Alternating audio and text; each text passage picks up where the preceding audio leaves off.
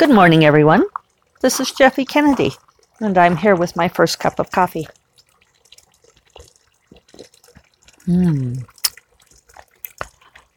It's actually my second cup of coffee, but it's still really tasty. The last couple of days, I have been following my new plan of getting up and doing an hour of writing before I do anything else. And that's working out nicely. I like getting after the writing with that early morning fresh brain. I'm also happy to report that there is a little bit of depredation from the pack rat, but not much. I'm just going to whisk broom that away. Oh, here was a stealth one, though. It stuck to my shoe. I'm wearing my heavier walking shoes out instead of my little sandals, and that makes a difference as well, because then it just goes into the thick soles of these shoes. And I can grab them out with the needle nose pliers later. Ha ha ha. You shall not outwit me, pack rat. So, yeah, the last couple mornings I've been digging back into the fate of the Tala. I'm getting into a different protagonist's head. She said, very carefully not revealing who the mysterious protagonist of this book will be. You all will find out before too much longer, because I've been working on the cover with the amazingly talented Raven. Very happy with the cover. It's really great. So I think the cover's actually going to be done tomorrow, but I'm going to hold it for a little while because I don't want to compete with myself on Orchid Throne release. So, it's so funny the way, that's part of being a career writer, is that, things overlap that way. I'm so happy to get Orchid Throne out in the world, but for me, it's been done for quite a while, and it's not what I'm thinking about in the moment. It's, I've talked about that before, this sort of feeling where you're like always sort of living it, not exactly in the now. Now is the fate of the Tala. Now is also the new Shiny, which is actually going out today. It got a little delayed because Agent Sarah was working on the submission letter. Sarah spends a lot of time on her submission letter. So she got a lot of input on it and tweaked it, and she sent it to me. She's very funny. She sent it to me last night after I'd gone to bed, and then she sent me another version of it before I woke up. So she really gets wound up, and she wakes up in the middle of the night and thinks of things that she wants to put in there. So, which is part of what makes her an amazing agent, that she is just so incredibly invested in doing that. And I can tell you that not all agents put so much effort into their submission letters. In fact, I could tell you that I had an agent previously who just would basically throw together an email, attach the document, and send it to the list of editors. I saw the email, and it was, the work of a moment. Sarah really crafts her submission approach, and I feel like this is one reason why she is such an effective agent, because she plans her strategy. She also sent me, she had all three of her interns write a submission letter. She said, good practice for them. And then, she looked at all of their versions, because she had complained to me that she was having a hard time writing the submission letter, and she wasn't happy with it yet. And she was still tweaking it last week. And I said, okay, well, she's the professional, take whatever time you need. So she, and I said, but, sometimes it's easier to have someone else draft a thing and then you can tweak it. And she said, yeah, I had all three interns write submission letters, and I they had good lines here and there, but they still didn't say what I wanted it to say. Because she really wants the submission letter to convey that excitement that she has about the project. And not to simply recapitulate the synopsis and proposal, because all of that stuff's already there. So she sent me all of the intern letters, and it was interesting seeing everybody's different take on my story, and how they put together the pitch for it. So good practice for them, and Sarah took lines from various ones, but she sent me the one this morning, and I looked at it first thing, and I made a few suggested tweaks. She took one of my lines nearly verbatim, because she'd had in parentheses something here about this, and I thought up a sentence and gave it to her, and she used that, so that was good. So yeah, that'll start going out today. And I don't think good thoughts. I know you all are. I appreciate that.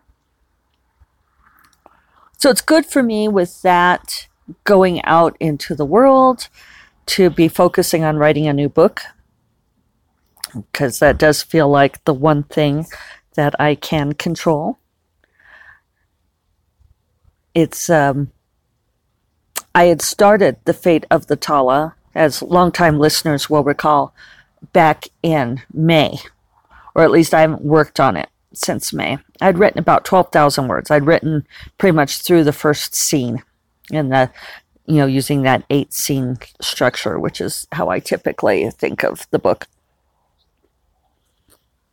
of all my books. That works pretty well for me.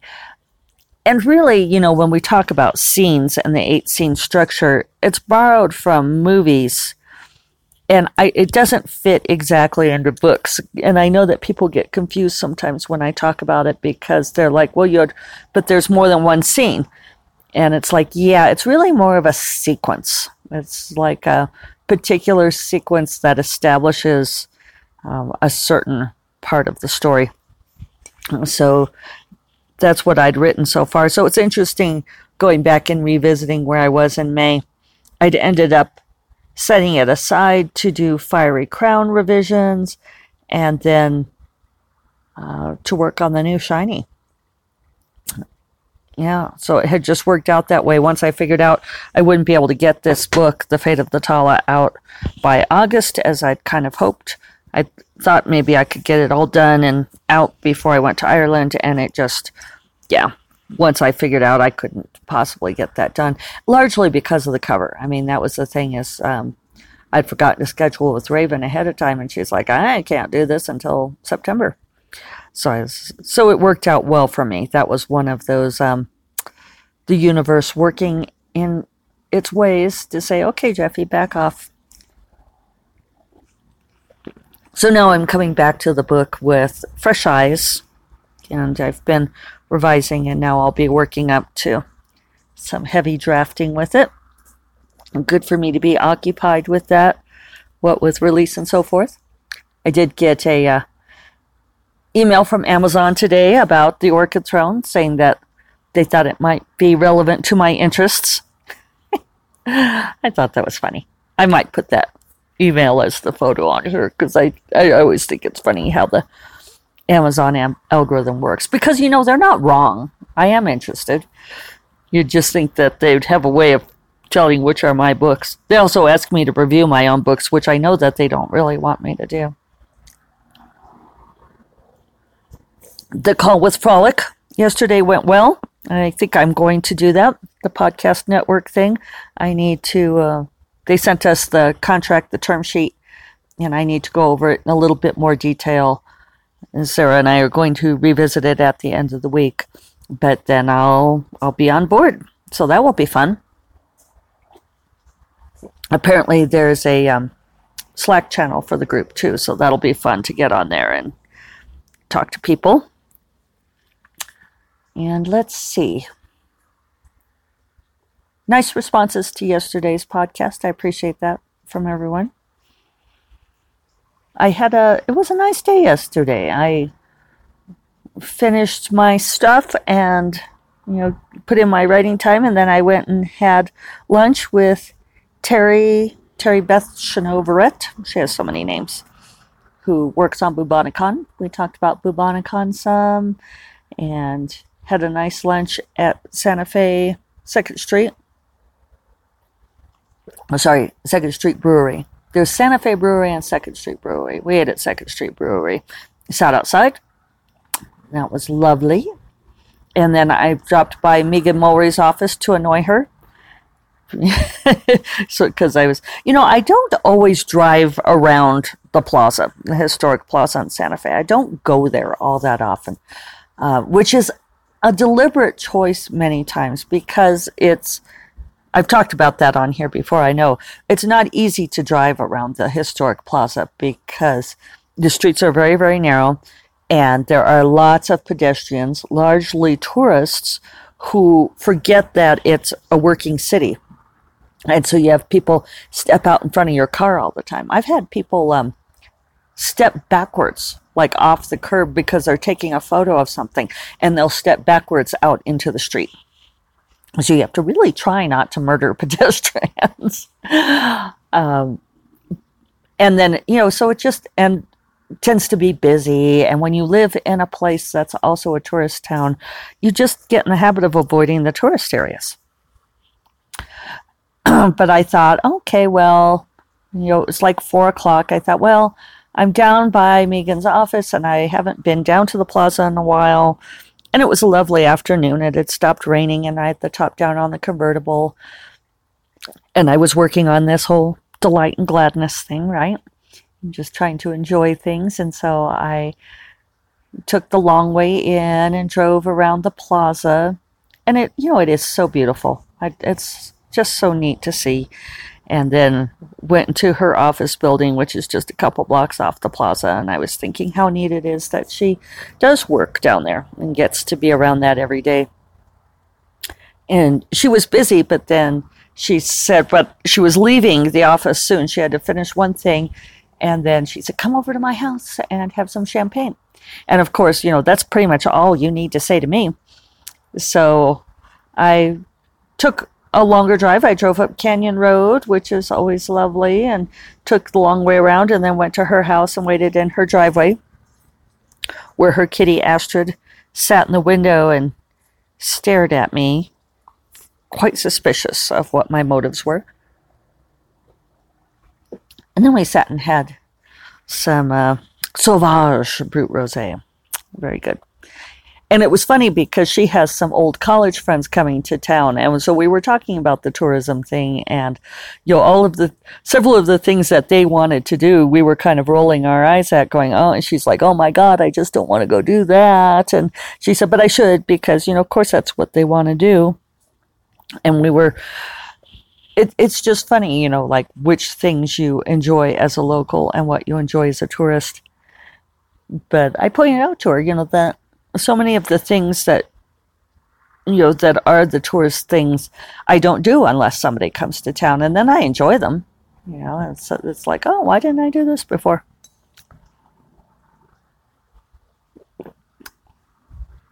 And let's see what else. So the only other point I had left over about Big Magic, and I did finish listening to it. That was the other thing I did, sitting in Megan Mulry's driveway, was I finished listening to the book. And I do think it's a worthwhile read, worthwhile listen. I think what I take exception to, and maybe it's not fair, but it's the way that Elizabeth Gilbert frames some of her creative journey.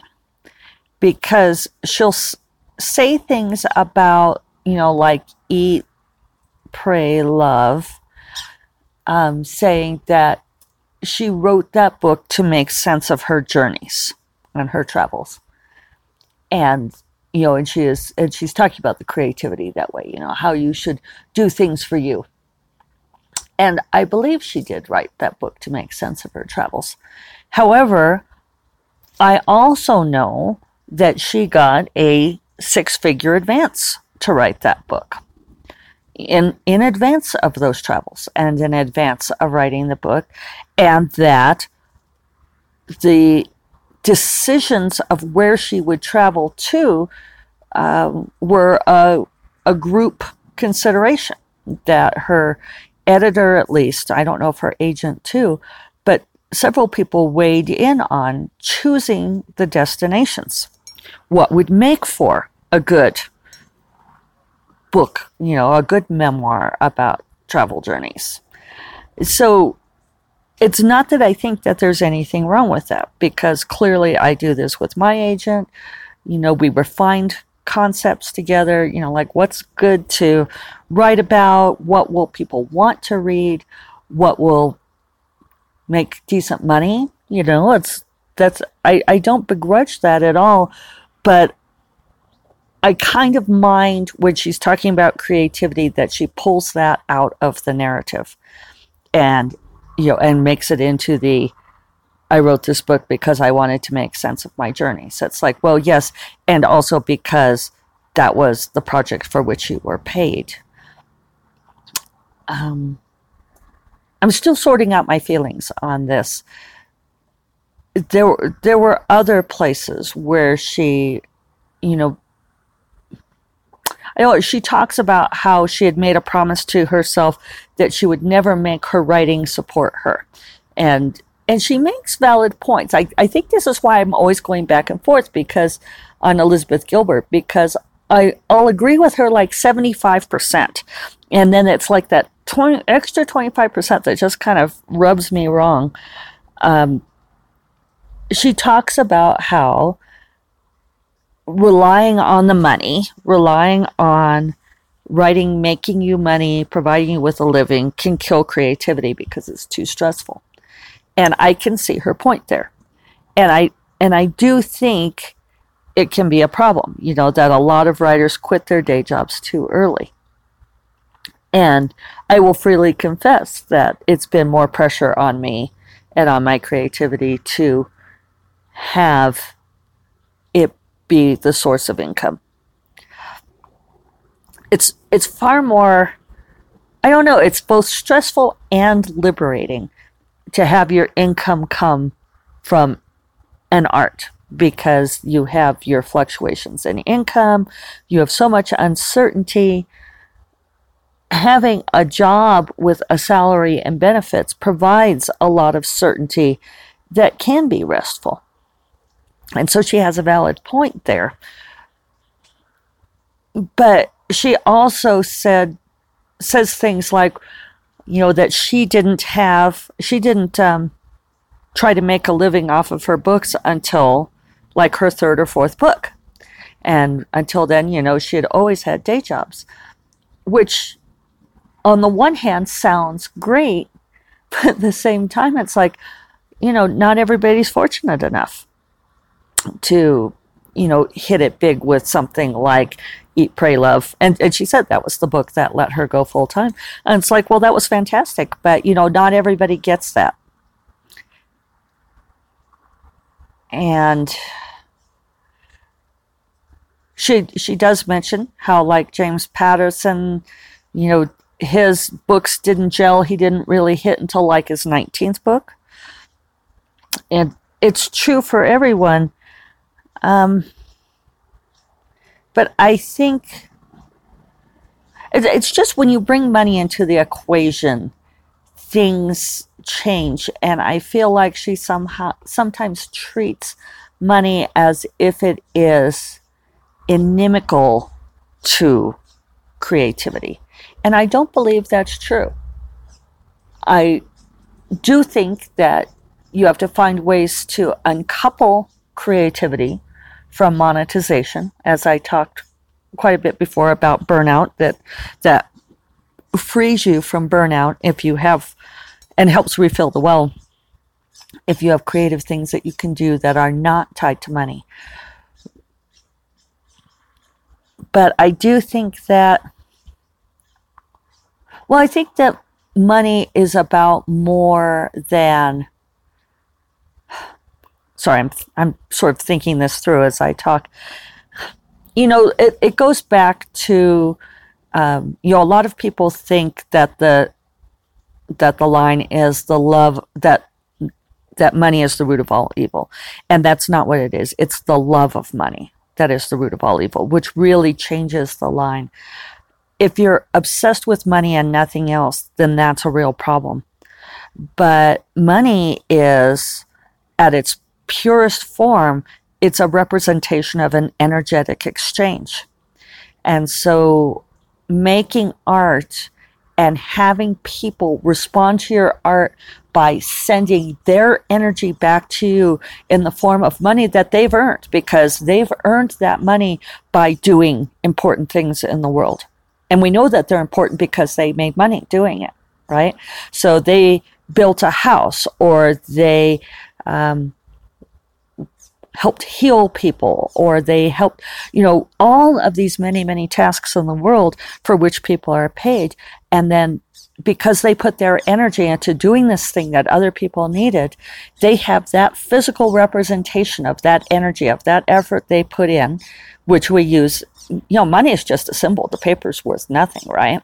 So it's a symbol of that energy, and they send it to me and say, here is a little piece of my effort in return for the effort that you gave to give me this story.